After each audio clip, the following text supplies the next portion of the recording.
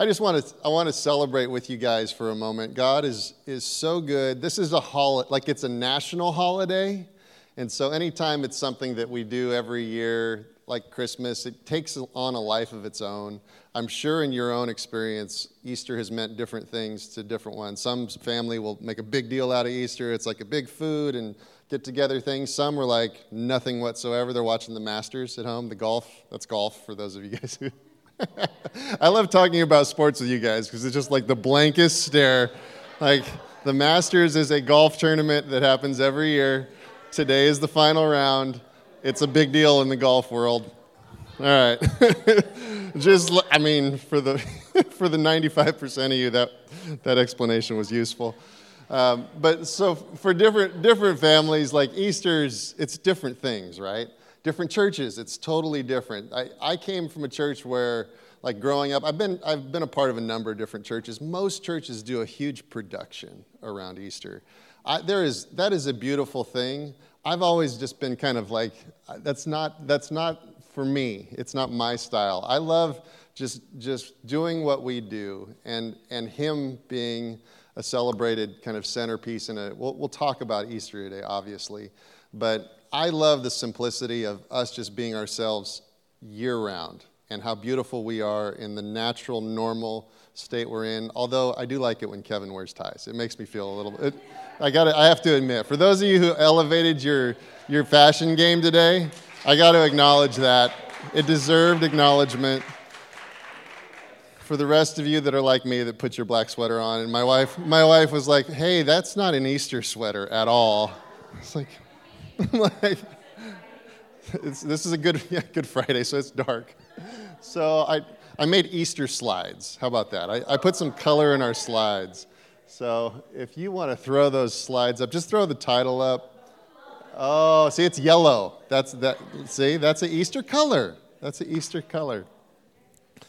Well, no, I want to make sure today you guys get a piece of the significance of the day. It's not just a holiday, as you know. There's so much depth and richness to what happened on Easter, why we celebrate it. The significance of it is just monumental in our faith. It's kind of the centerpiece. The crucifixion is the centerpiece of sorts, but then resurrection is the differentiator. It's what makes our faith so different, and we could talk about Easter literally every day of the year, and we would never run out of significant things to talk about. So I'm going to give you hopefully kind of a unique angle on it today, but I want to emphasize this. We're here to celebrate and be grateful to Jesus for what he's done. It's a big, big deal, what Jesus accomplished, resurrecting from the dead. It's kind of a major thing. Try it sometime. It'll be significant for you too. I'm going to pray with you guys. And we're gonna talk about Matthew 28, which Elkin already opened up the service in prayer with. So we had like a mini service before the service in prayer. It was on point with Scripture and the whole thing. It was pretty awesome. So Father, we thank you for this time. Holy Spirit, we thank you for your presence. I ask God that you would just come in and just lay over us like a blanket right now. There would just be peace and calm and joy. Smiles, love, that we would just feel your presence. The fullness of your presence has all of those things in it. There's joy, and there's happiness, and there's gratefulness, and there's just a lot of smiling in your eyes this morning, Jesus. And so we're thankful to be able to participate in the celebratory day of Easter with you. We're thankful, Jesus, for what you've done. And we ask, God, this morning that you would just open our eyes up to a new aspect of who you are so that we could live differently with you every day. And we could accurately and with full hearts celebrate who you are. So we invite you in. We invite you, Holy Spirit, to prompt us, to speak to us, and to change us. In Jesus' mighty name, amen. All right, it's a good day. It's a good day. We're gonna go back 4 days before resurrection in our conversation today. We're going to get to resurrection, But what I want to introduce you guys to, or I want you guys to be challenged to think about, is who Jesus was as a person, who he was as a God that was different from all the concepts that even the disciples had before he died. All right? So he was so different as a human and as a manifestation of God than anyone ever expected. It was really hard even for those who were looking for him to recognize him because he was different in the way he spoke to people. He was different in the way he acted towards people. He said things that were confusing at times. He said things that were challenging for others. He brought great healing and great joy and great celebration. There was so much about his life on earth that made people think, wow, this has to be the Messiah. They understood what Messiah meant. So it was like the promised one that God had promised to send humanity to change them forever, deliver them, set them free, kind of broad terms like that. So Jesus does come, and when he comes, we're all mystified, and we're all in wonder and in awe about this God who's, well, we don't know if he's God, right? We're trying to figure out, is this the one that God had promised that will deliver us from all of the challenge that we have here on earth? And so he has these disciples, and they walk around Israel, and they talk to hundreds and thousands of people during the time that they're together. And as they talk to people, everyone that comes to Jesus is changed. They're affected, some for a temporary season, some for the rest of their lives. And it was an amazing encounter, and many interacted with him, and they're like, he was a prophet. He was speaking in a way I'd never heard anyone speak before. Some said, no, this is the Messiah. He's bigger. He's bringing a new kingdom to earth, like God had promised. If they had an awareness of the promises of God, they would have looked at him and evaluated it and said, is this it? But the hard part of it was that Jesus wasn't dressed the way a Messiah would be dressed. We expected him to have a tie on, like Kevin. Presidential, ready to lead, kind of wrapped up in the garb of the leaders of the day. That's what a Messiah would look like. He's supposed to be stepping into a seat to lead all the people from this day forward. The promised one that was going to change our lives, not just elevate our expectations, but we're poor, he's going to give us a little bit more money. We're not that healthy, he's going to help our healthcare system a little bit. He was going to clarify all the religious content that we'd been thinking about and wrestling with forever. And he shows up and he's not dressed the right way. He's dressed in just a simple linen robe. He's wearing simple sandals. And in fact, if you dug into it a little bit, if you actually got curious about who he was, you'd find out that he was a carpenter's son. So an average tradesman is actually what he had been trained to do, and he lived in a small, small town. That small town is one of the biggest problems I would have had with him. There's no way a Messiah comes through, let's go Tracy, California. No way he's born in Tracy, California. If he's going to be born in the Bay Area and he's supposed to lead the region into this great moment of transformation where we then lead the world, I at least think he'd be born in San Francisco? Maybe, I don't know, where's the center of Mountain View? Maybe it's the technology center. Like, there had to be some logic around his location, but he was born in Galilee, this small, small town, way over in the middle, frankly, of nowhere. It just happened to be near a lake. All the action, all the sophistication, all the brilliance was in Jerusalem. All the people that knew how to make money, they were in Jerusalem. All the people that were educated, they left Galilee to go to Jerusalem because that education was valued there. If you lived in Galilee, you were a farmer, you were a fisherman, or you were a tradesman. You were simple, blue collar, or lower. That is not where my Messiah would come from. I need a Messiah that's read a lot of books. I need a Messiah that understands the political nature of our culture and society, can speak not just to me, but they can speak to my friend who's really into this over here. They can speak to my grandparents that are they have this strong opinion over here. They could clarify and bring clarity to every perspective that we know in our culture and society. He was from a small town and he was making tables. And that is weird for a Messiah to make that choice. So he's dressed a little funny. He comes from a very small place. He walks around and he has a handful of friends after a certain period of time. So 12 people really get dedicated and decide to follow him. So it's a picture of a prophet that becomes kind of universally recognized in the region. Oh, he's a prophet. But there's a question of, is he really God? As he said he was. As the prophets foretold that a Messiah would come that would actually be one with God, or like God, or part of God. It's a complicated conversation. So there's just a lot of room for questions. Who is this guy, and should I follow him? Is he really going to give me the answers? Should I dedicate my whole life, like it seems like these 12 have?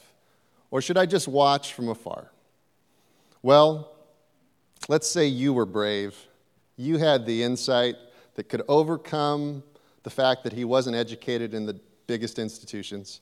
You could overcome the fact that he was poor. He was poor. He didn't have very much money. If you lived there, you didn't have very much money. You could overcome the fact that he probably wasn't as tall as me. He was probably a little shorter.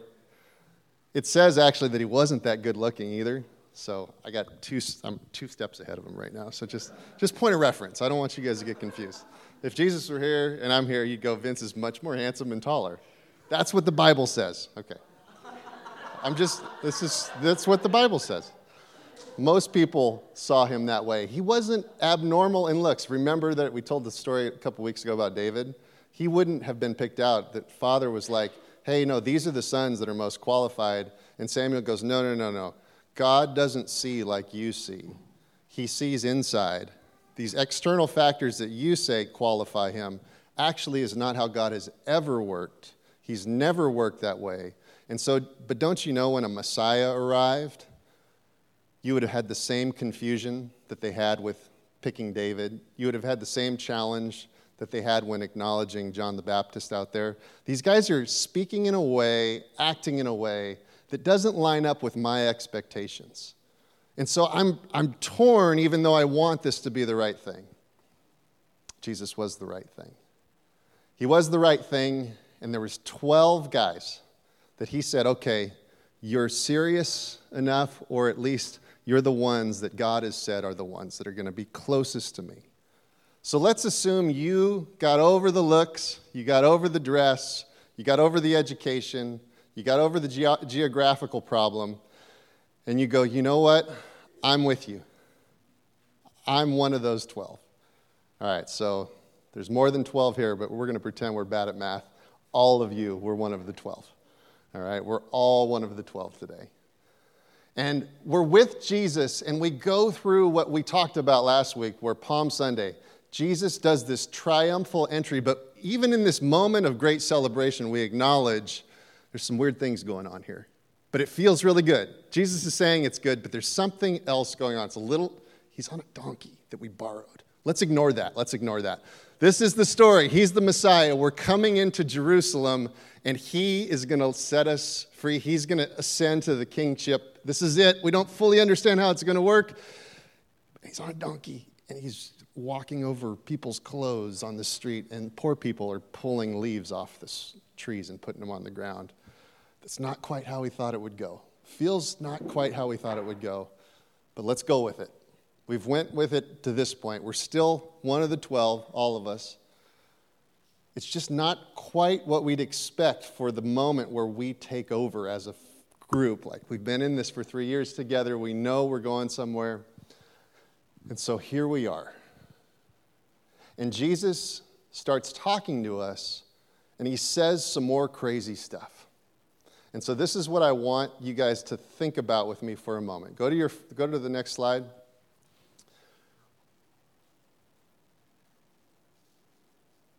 It says, and then Jesus said to them, this is in Matthew 26:31. That's the key part of the scripture I want to focus on. It says, then Jesus said to them, you will all become deserters. Say deserters. That's not a fancy food group. All right? You guys see what I did there? That was great. I hang out with 5 kids that are 7 and under every single day. That's the level of humor I have. This is not dessert, like eat. A deserter is someone that is enlisted in the, like it's a military-like term. I'm enlisted in the army and I desert and I leave. You guys know what happens to the people that like walk away from the military? A lot of penalties, a lot of lifetime stamp. You can't vote. There's all kinds of like bad forever. You're marked because you've deserted our cause. It's a serious term, okay? You will all become deserters because of me. Not for any other reason, but because of what I do and what happens to me, you will turn and walk away from the cause. And it'll happen tonight. Okay, pause for a second. We've been with him for 3 years. 3 years. We've done amazing things. He's done amazing things. We're like best friends. If we were to go around the room, we'd argue about who is going to be first in heaven. You guys remember that happened?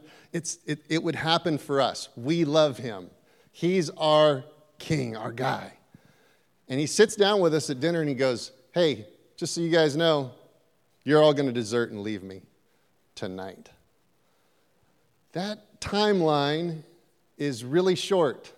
Peter responds and he's like, no way, no way. How would you respond? No way. Tonight? We just got here. We're eating. Like, we just did that donkey thing. We just did the walk up. There wasn't much music or fanfare, but we all knew what was going on. This is our time. This is our moment. And Jesus says, you're going to become deserters because of me this night. For it is written, I will strike the shepherd, and the sheep of the flock will be scattered. He quotes the Old Testament on them. Oh, dirty move. They're like, wait a second. Is that, they knew the scripture. They grew up with it. They're like, wait, hold on. That script, I do know that scripture. It does say that like, he'll get struck and that like they'll, does this apply to me? You have to be in the seat at the table with him, wondering, I'm going to desert you? And I so often, when we read this, we just go so fast. I mean, I do. I'm always reading for page count. I'm like, I read 14 pages. I am a hero. Like, if you're like me, like I struggle with, because I always want to read a ton of books. I've stopped because I'm trying to. But I used to buy like 2 or 3 books a week, and I'd always like read. And to me, it was like, I got to get 50 pages in a day. That was like my mental, like, at some point, God was like, what are you doing with your time? Like, why do you feel you need to read all these books? So anyway, I do it because I was in like an academic mindset where it's like, I have to educate myself. This isn't just for like church prep. This is for life prep. I'd read baseball books. I'd read science fiction. It's like a little trophy I'd put on. I read that one, right? I'm probably the only one here. No one here has any idea what I'm talking about. You guys all just watch YouTube all day long and you're cool with that? Okay, good. You're way advanced on me. But this, if you've been through college and you've been through like multiple layers of college, you just got to get through a lot of content. And sometimes when we read these stories, we approach it in the same way. It's like, oh, I'm going to read about Jesus' crucifixion and resurrection. Oh, it's only 3 pages. This is awesome. I'm going to fly through it. And you just miss stuff because you want to get the whole story in. If you slow down for a minute here, this is a crazy little scene from his life. His closest friends. He's like, hey guys, dinner's good, right? You guys enjoying dinner? Tonight you're going to all desert me and like take off and betray me. But it's my fault. It's not yours. It's because of what's going on with me. I read that and I kind of just keep going and I'm like, either the disciples were dense and really focused on their food, or there's these weird moments where Jesus says stuff and it's just like it floats right by. Floats right by me when I read it. Floats right by. If I'm watching the scene, There's 12 guys at a table. Don't you think they go, hey, whoa, what are we, can you want to clarify?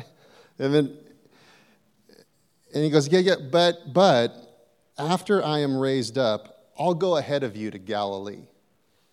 Okay, all right. He just told us a lot in a short amount of time. He's like, I'm going to be betrayed by all you guys. It's my fault, but don't worry about it. After I am raised up, what does that mean? Well, I'm not sure. Raised up could mean a lot of things if you're at the dinner table with him. Maybe it means, I don't know what it means, but it sounds like raised up from the dead, kind of. You're going to go to Galilee? We're here in Jerusalem. I'm confused. If I'm at the table and I'm one of the 12, I'm like, what is he talking about? He's hard to understand sometimes. And I think we'd all look around and go, what is he saying? And they just go like, he does this all the time. I have no idea. He always says stuff we're confused about. And he always kind of tells us, like, you guys are hard of hearing and you don't see well. And it's like, this just must be another one of those things. Who knows? Maybe he's tired. It's been a long day. We did the donkey thing earlier. It was a big moment. It goes on. You guys know this is where Peter goes like, not me, not me. But I think all of us would go like, not me either. Peter's just the loudest. Like, we're all saying the same thing.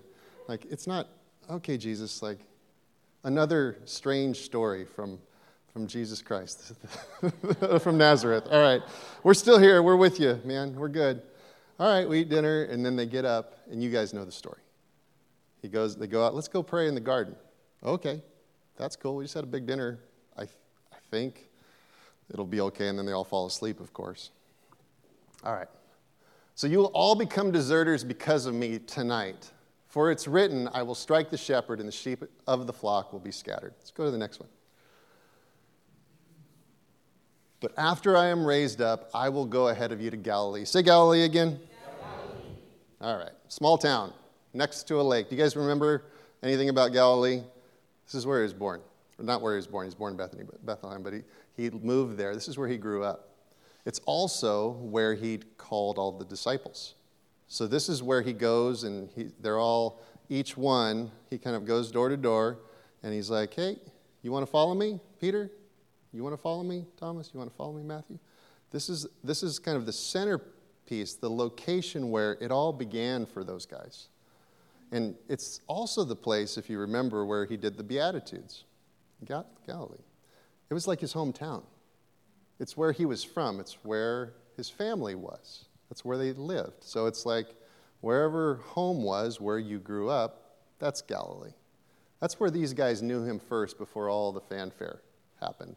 That's where the first kind of miracles really started. It was really the beginning of the whole real story. Before Galilee encounters with Jesus for the disciples, it was like we're following a really good teacher. But then we have this encounter in Galilee where he starts to heal. He starts to speak as if he's like from another place. And so it's not just a coincidence that he goes, hey, after you take off and desert me, after I get raised up, I'm skipping some details. Jesus was skipping some details. He's like, don't worry, I'll meet you at home. Don't worry, I'll meet you at home. Let's go to the next one.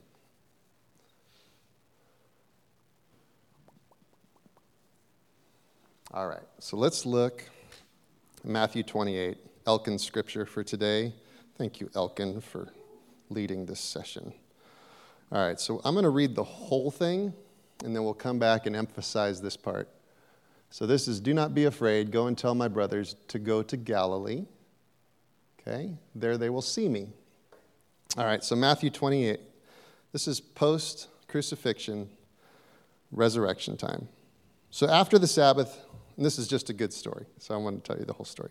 After the Sabbath, as the first day of the week was dawning, Mary Magdalene and the other Mary went to see the tomb. And suddenly there was a great earthquake, for an angel of the Lord, descending from heaven, came and rolled back the stone and sat on it. His appearance was like lightning, and his clothing white as snow. For fear of him, the guards shook and became like dead men. But the angel said to the women, "Do not be afraid. I know that you are looking for Jesus who was crucified. He is not here, for he has been raised. As he said, come, see the place where he lay. Then go quickly and tell his disciples he's been raised from the dead. And indeed, he is going ahead of you to Galilee. There you will see him. This is my message for you." All right. Don't be afraid. Go and tell my brothers to go to Galilee. Calls them brothers, right? That's a pretty affectionate, dear term for guys that just betrayed him 72 hours? I don't know how many days. So Friday night, he's crucified. Sunday morning, he's like, go get my brothers. Go get my brothers. What's amazing about Jesus is he kind of sees it all before it happens. And he still treats us the way he treats us. I don't know who could be more unlovely than someone that betrayed you 3 nights ago. Literally walked away when they were coming to arrest you and lead you to your death. See, when we think about unlovely, and God's like, love the world, I think we all have an image in our mind of what the world looks like, what the unlovely looks like. And usually our image of unlovely isn't the person we go like encounter when we walk into the bathroom and turn and there's the mirror. We're like, unlovely. Like, we don't do that. We just don't. We might go like, oh, you look tired. But we don't go like, oh, this is rough. Like, this is probably what God had in mind when he was like, you got to love the lowest and the worst of these. We don't see ourselves in that light. But Jesus had these guys who he had given everything to in terms of access. The ability to know him, to understand his ways, to not just watch him do miracles, but be empowered to do miracles for him. Like the proof and the beauty of who God was, to them, higher than anyone else that got to watch Jesus during those days. There's no one else that got to see him like they did. They're at dinner with him the night before all of this.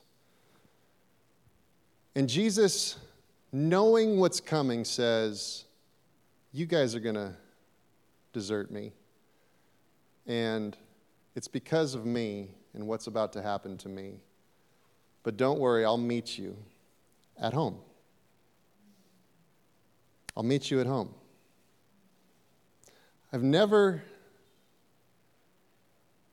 wanted to see myself as someone who needed to be known as the unlovely. But I think if I'm honest, and I think if I'm walking with Jesus in the way that the guys who came before me did, there's probably aspects of my life, there's probably parts of me that when Jesus looks and sees through all of the clothes that we put on, he sees the true things that are inside of you. He sees the motivations. He sees not just what you've done, but he sees who you are, and he also kind of has a sense of what's coming in your life. But even knowing all of those things, he goes, I'll meet you at home. And I think it's really fundamental to appreciate the beauty of resurrection, to understand why it's worth celebrating. It's not because of this story where it happened to him. That's what's challenging for me about holidays and Easter. It's this story that's over there that I learn about and I hear about. And I you can get into Easter and you can say, well, I need to understand the theology behind it. That's why it's so significant. The theology is important. It's really important because it's the culmination of all of this messianic expectation that the Israelites and Jews, they all were looking for this day where God would reconcile humankind to God. It's a major transition for humanity. Those are such fundamental pieces of why we believe in God. But I could break those down for you, and we could walk through those scripture by scripture. There's a beautiful scripture in Daniel. There's a ton of scripture in the Gospels talking about what was accomplished on the cross, and specifically with the resurrection. But I'll tell you, it feels like it's over there when we talk about it. And I'm over here, and I'm like, I got to understand it better. And maybe I'll have a deeper appreciation for what this is about. Maybe when I say Easter to you, it's like, yeah, I love it. It's a good holiday. It's like, it's a special day for me. I think what can be missed in all of it is this person, Jesus, who sees me, and he's like, Vince, you're the lowest of the low in these moments, but I love you. And I want you to meet me back home. Because I know what's happened in your life. And I know the decisions, not just that you've made. I know you're not perfect. I know who you're going to be. And I'm telling you, if you have the courage to return time and time again to this place of origins, this place where I first encountered you. Remember when we were in Galilee, and I walked up to you and I was like, hey, you're a pretty good fisherwoman, everyone. I saw you with your fishing pole out there, and I'm not hitting on you because I'm Jesus, and I don't do that. I just saw you, and you're obviously gifted to do that. But what do you think about setting that down and just spending time with me for a while? Well, you could always come back to that as a career. I know it helps you feed your family. But do you think you'd be willing to do that? And there was something in that simple encounter that Irona and 12 and then hundreds and then thousands, they had this encounter with a person that was so transformative because there was something in him and there was something about him that was so personal and different. It was like God, in all of his goodness, had shown up in one body and expressed himself to me. And what he said was different than my expectations of what God should say to me. God should look at me and go, whoa, you're failing. Like, I know all the list.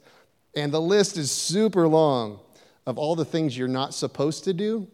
And Vince, I hate to tell you, but you actually check every single box somehow. You figured out a way. I mean, there's one here. You haven't, failed to bring, your calf once a year for sacrifice. You were really good at that. Good job. But there's 999 other things here. And yeah, you messed up really bad. Every day of your life, you never got it perfect and you never got it right. That's the expectation all of us have when we think about how God sees us. Because when we step back from our moment, our life, and we look at the amazing, grand nature of God, how big and wonderful and powerful he is, if we were to step in front of him, there's no way we have the expectation that he's like, oh, Vince, it's you. I've been waiting. You're amazing. We've been waiting for you to arrive. That is not the expectation we have.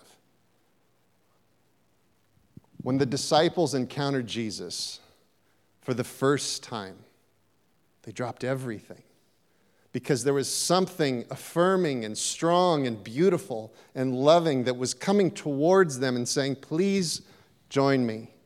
I want you to be with me, and I want you to learn my ways, and I want you to become like me. And I love you, and I value you, and I see you. And it was the first time they'd ever felt that way. It was more than a knowledge. He didn't sit there and go, hey, I want to explain something to you. I'm the Messiah, and let me explain the Old Testament to you. Therefore, you should follow me. It's the right thing to do. He didn't do that. He said, hey, do you want to follow me? But it was personal, and it was close. And so they did. They did. They literally left everything, and they walked around with him. They didn't have hotels. That's tough. They went, just for a walk. All right, let's go to sleep here. Oh, okay. That's cool for a month or two. They did it for years. They did it for years. Because there was something about their connection with him that was so personal and so real. It was like I couldn't imagine a life where I wasn't close to him. It was a real first-time encounter with Jesus. And that is Jesus, not just in that first encounter. That is Jesus to us every single day if we go back to Galilee every single day. See, there's this moment for the disciples where we're not in Galilee anymore. We're getting bigger. We're actually taking ground. We're in the outskirts of Galilee. We're in, North Israel. We're in South Israel. Wait a minute. Now we're approaching Jerusalem, the centerpiece of all power and authority culturally, economically, religiously. It's all there. And it's us. And we're going to experience the kingdom coming like Jesus is promising here. And they get transfixed on this life that they're imagining in front of them. And it's exciting, and it's full of all the good things they've been seeing. But then it comes to a very strange conclusion. And they're lost. They're lost because the Messiah was supposed to be the king and deliverer, but then he dies. They're lost because they were at dinner with him the night before, and he's like, hey, you're going to betray me? And they're like, no, it's ridiculous. It's so silly, Elkin. Who would do that? Not me or Elkin. But then they did. They literally did. They ran away for fear of also being killed. So they betrayed him. And so their world is totally upside down. They are not qualified anymore. See, there was probably this season after walking with him for a while where it's like we get really familiar with doing life with God. They were familiar with doing life with Jesus, so much so that they kind of felt like, we know what's coming next. I know what's coming next. I'm going to be seated next to him in heaven. My mom's going to ask him about it. Like this, I know what's coming. We're going to take over the world, and I'm going to be Jesus' number 2, maybe 3 man. I'm cool with 3. I'll do 4. I'll take 4. I'm in the top 10. It doesn't matter. I am with Jesus. And he's going to need a lot of people because we're going to take over the earth, not just this neighborhood, the earth. So I'll take America, whatever. I'll be in charge of America. He'll send me to America. It'll be fine. I start getting these ideas about the way life is supposed to go and who God is and who he is to me and who I am to him. All of a sudden, it doesn't go the way it was supposed to. And all of a sudden, I'm exposed because I'm out here and I'm challenged to follow him in spite of everything going a different direction. And then I am lost. I'm ugly out here. I was beautiful when I was next to him because everyone's like, you're one of his guys. And it's like, yep, I'm the best because he's the best. I mean, not to brag, but he's the best and I'm one of his guys. But I'm not one of his guys anymore in this moment. And so Jesus comes along and he's like, I need you to remember who we were when we were home. I know we had big plans, and I know you're confused. In fact, the angel said it. I know you're afraid. You're terrified. You don't know how this moment's going to go, let alone the rest of your life. Let's go home. I'll meet you at home. Let's go back to the place where we first encountered each other, because that's the place where I need you to be so that I can tell you how the rest of this story goes. Do not be afraid. Go and tell my brothers to go to Galilee. There they will see me. Little shout out to the women here. It was 2 women that the angel talked to because the men were doing other things, being less spiritual. Women, you have a huge advantage over us men for all kinds of reasons. In the spirit realm, in the natural realm, it seems like you guys are always a few steps ahead. So that's just what the Bible says. That's why I had 5 girls. I did it on purpose. Just want to tell you guys, I wanted my life to be better. I didn't want 5 boys. Okay, let's go to the next one. The last phrase, did you guys catch that? There they will see me. Okay. Now the 11 disciples went to Galilee, to the mountain to which Jesus had directed them. All right, so I'm gonna finish this story. So we read 28, 1 through 10, and I'm going to skip down to 16. It says, "Now the 11 disciples went to Galilee to the mountain to which Jesus had directed them. When they saw him, they worshiped him, but some doubted. And Jesus came and said to them, 'All authority in heaven and on earth has been given to me.'" I'm going to stop there. The rest of it's important. It's go to the nations and go bring my kingdom. I don't want to focus on that today. I want to focus on the fact that they did go back to the mountain. And can you imagine a walk from Jerusalem back to Galilee? What your mind and your heart are doing? What you're preparing yourself to say to the God you betrayed? You've been told by two ladies that Jesus is resurrected. And they said, it's real. And they're like, huh? What's real? Like what? He's resurrected? What does that mean? Like they're so confused about the whole thing. But to their credit, all they were asked to do was go back home. They weren't asked to understand it all. They weren't asked to make it right. They were just asked to go back to the mountain where they had seen Jesus manifest in one of the most special ways any human has ever seen him manifest before. It's when he spoke in the Beatitudes, in that long passage of Scripture. It's also probably a place they had been to hundreds of times with him before. They weren't asking them to go, Jesus wasn't asking them to go deep into the Old Testament to understand the complexities of the historical faith. He was asking them to return to a place where there could be a personal encounter again, where the whole dream of Messiah and the messianic story being fulfilled in their lifetime with them, we could set that aside. We could set aside Jerusalem. We could set aside Jerusalem, all the social pulls, all the economic pulls, all the bigger dreams where it's like in your natural mind, you have to connect your experience with God to all these things you're experiencing in the natural. That's how you're made. It's okay and it's normal. But there's this moment where God demands that you step outside of all of that logic and you agree with a relationship with him that is so much more fundamental and simple as a priority over understanding all that could, should, or maybe you thought would be. And it's a theme not just for the disciples, it's a theme for us. And it's a theme that God demands we come back to multiple times, sometimes multiple times a month, sometimes multiple times a year, but definitely multiple times in our lifetime, where we have a logical story that partnering with God allows.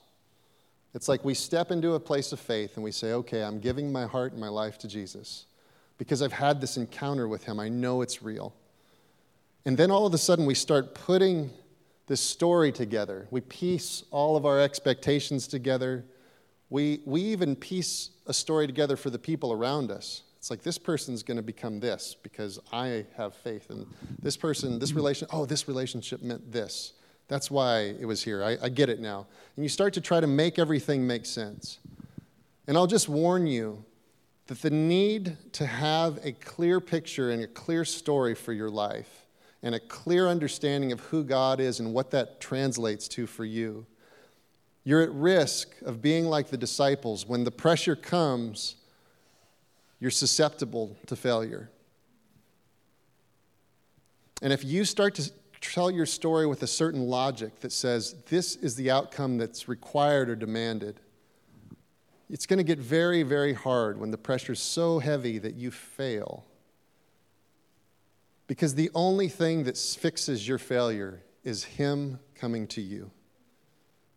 You can't go to him with failure and say, I've failed you, therefore you need to fix us.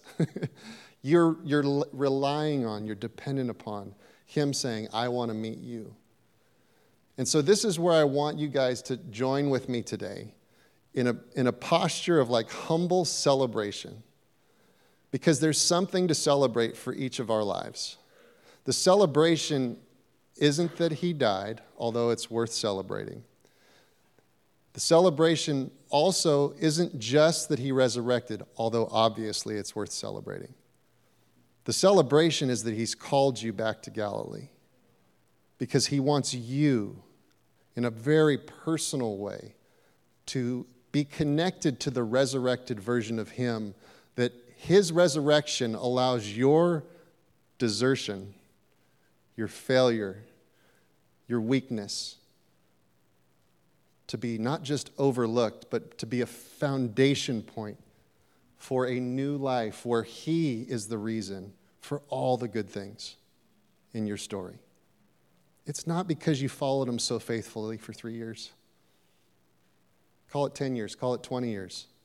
So often, guys, we're so guilty of, oh, I'm trying to do it right, I'm trying to do it right, I'm trying to do it right. I know if I do it right, the story's going to get better and better and better and better. But gosh, my story's like plateauing, and it's just flatlining. Maybe it's even dropping a little bit in my view. Or maybe it's like the disciples. Maybe the story just falls off a cliff, and the whole world erupts, and you're like, oh. And usually what we do is we turn and we look at ourselves, and we go, I deserted him. I failed. This was all my test. It was all about me. The truth is he knew it way before the relationship ever started. In fact, he talked to you about it when you first met him. He's like, I want you to follow me. I have a long story for you. I'll make you fishers of men. And it's not a 3-year window. It's a lifetime. But he knew who you were. He knew your shortcomings. He knew all the things that would show up and manifest themselves in your life after all of the beautiful encounters you'd had with him. And he's not in the least bit afraid of those things. So what I want you to take hold of this morning is that Jesus is so interested in that initial encounter that you've had with him. He wants you to remember it. He wants it to be food for you every single day. He doesn't want confusion in life or seasonal challenge to take a seat of greater priority in your story. He wants you daily to go back to the place in Galilee where I know him here. He was so beautiful when I met him here. You remember that day I was fishing and he walked up to me? You think Peter ever forgot that? No, he never forgot that. That first moment, like, yeah, these circumstances in your life, guys, are really loud. And I want to list some things, not in any way to induce shame. I want you to understand the degree of God's love and his priority for your reconciliation to him and his priority for your dependence on him. Dependence on him is what the disciples had to have after they deserted him. You say, well, they had it while they were with him. Yeah, they did. They did, but now that he's resurrected and gone, and their short history now, post-resurrection is, well, I was part of the team that ran away from him and got him killed. It's like, yeah, he resurrected. What was your part in it? I was awful. That was my part. And he came back to me, and he said, Vince, you have always been one of the 12. And I knew the desertion was coming because I'd read the scripture. You should have read it too. So when you said yes on the seashore and abandoned your job, you should have known in that day, oh, I'm going to desert this guy. You're not thinking about that. Neither was he. But it had to happen. And it also shows the degree of his love for us. And so I want you guys with me to understand that there is no depravity, failure, compromise, mess up, mistake, inheritance that God hasn't already thought through before he called you. You say, well, I gave up a baby. I can't let it go. You say, I betrayed friends. Can't let it go. You say, I was terrible to my parents and then they passed away. Can't let it go. Jesus, he calls out like the 10 Commandments where it's like you shouldn't kill somebody. You shouldn't sleep with somebody else's wife or desire someone else's wife. You shouldn't do all these things that are like really severe. All of them are severe. All of our life experiences can be super, super severe. But I have to remind you of something. Jesus knew that about you. Not only what happened to you before you met him, but he knew what would happen after you met him. He knew it, and he was like, you are my disciple, and I want you to spend the rest of your life with me. And no matter how the story goes, know this, you can always go back home, and I'll be there. I will always be there for you. And I want you guys not to take that as, oh, I'm a beginner who keeps like circling back to beginnings. And I should overcome these things. I shouldn't struggle and I shouldn't fail, or in my mind I should be able to move on. No, I actually want you to understand something. You're part of a great company of believers who knew their shortcomings, who were courageous enough with their shortcomings to look to God and say, God, whatever you say, I'll endeavor to continue coming back. Right? I'll come back. I don't care how bad of a failure I feel like I am or how short I fall of all the expectations I have or you have. And if you're willing in your heart to go, you know what? I'll never stop. Then you're in good company. Then you're in great company. And you are restored into that rightful place as one of the 12. It's a real thing. And you say, am I qualified? Absolutely. Because it was him from the beginning. And so Resurrection Sunday, what it means that he is risen. He has authority over this whole thing. He has earth, the kingdoms of the earth, spirit realm. There is nothing above him.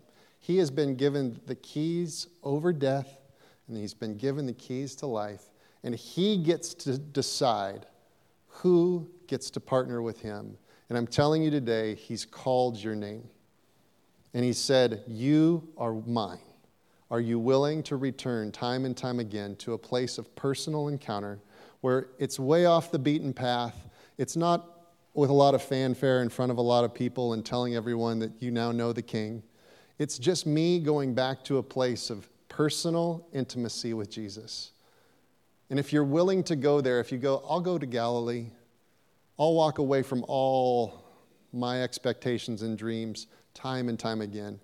If you're willing to humble yourself and do that, soon you'll find that you'll encounter him in a way that you could not have encountered him in any other form. It said, go to Galilee, and there you will see me. I think it's really important to understand the life that God has called you to requires you being able to see him as he is, and him to see you as you are. It's very personal. It's very vulnerable. And it's also his expectation that you have that level of encounter with him. And so I want to encourage you guys today. There's a lot to celebrate. One, he's resurrected. It's a beautiful story. He gets to call the shots. He's the king. He gets to decide who's on his team. He's asked for you to sign up. And he also gets to decide that there's not one thing in your story that's significant enough to disqualify you from this day forward. And all you have to do is agree with him and begin to walk again in a more powerful, overcoming way. Not because you're doing the right thing, but because you understand that I have to lean fully into him. I was never worthy. I was never qualified. I was never right enough. It's all about Jesus. He's the one, after all, that picked me before all of this went down. Let's go. Last one. When they saw him in Galilee, they worshiped him. All is restored. All is restored. There was it doesn't say this. When they got to Galilee, they waited for Jesus. When Jesus finally arrived, they all got down on their knees and begged him for forgiveness and told him 100 different reasons why he should let them back into the team. It also doesn't say They finally understood everything, and therefore they could explain to Jesus what their shortcomings were. And now they felt better about it, and he did too, so he let them back in. It doesn't say they psychoanalyzed themselves and figured out the best path to prayer, and therefore when he got there, they were speaking clearly and hearing clearly. These were the same broken guys. They just were back home, and they knew it's more simple back home. And they were able, in a greater place of humility, to say, Jesus, I want whatever you got. I'm actually less qualified than I was while we were doing all the cool stuff together. If you want me, I want you. It's that simple. But you guys know how the story ends. They all go in power, and the whole world is turned upside down. And it's like Jesus never left. They become the embodiment of the King here on earth. You become the embodiment of the King here on earth. Your friends who need the King, He sent you. Not because you're qualified, but because you're humble. And you know that I can go anywhere that He wants me to go. And things can change. I can bring hope and joy and peace. I can bring reconciliation, restoration, and favor. I can do all kinds of things like Jesus did. Not because I'm qualified. I'm not good. But He's good. And this is His way. And so I just want to encourage you guys, you're sitting amongst the 12. Maybe more than 12. And you are being called back home. You're being called back home. It's not a place of like entry-level repentance. It's a place of, I just want to love Him again.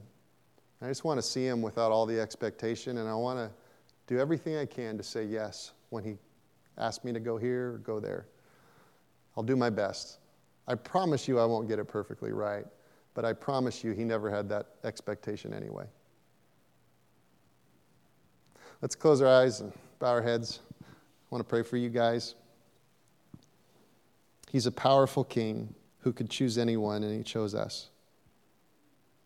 You go, hey, I don't have the most current and active relationship with Jesus, or I don't feel qualified, or I've had one and it just feels like it's flatlining. I just want you in your heart, and maybe with your hand, just to say, I want to start over. I want to go back home.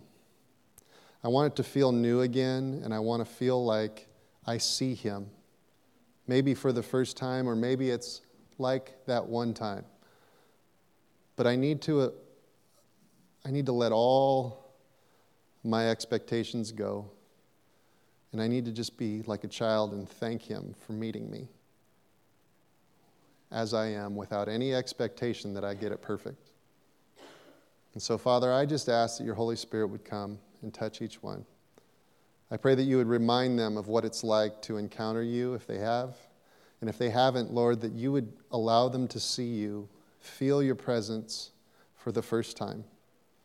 And that this might even be a place that you would call them back to, where they remember your peace, they remember your presence, and they remember saying yes to start it all over.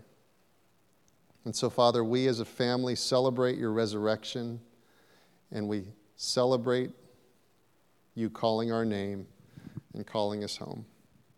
We love you in Jesus' name. Amen. Amen.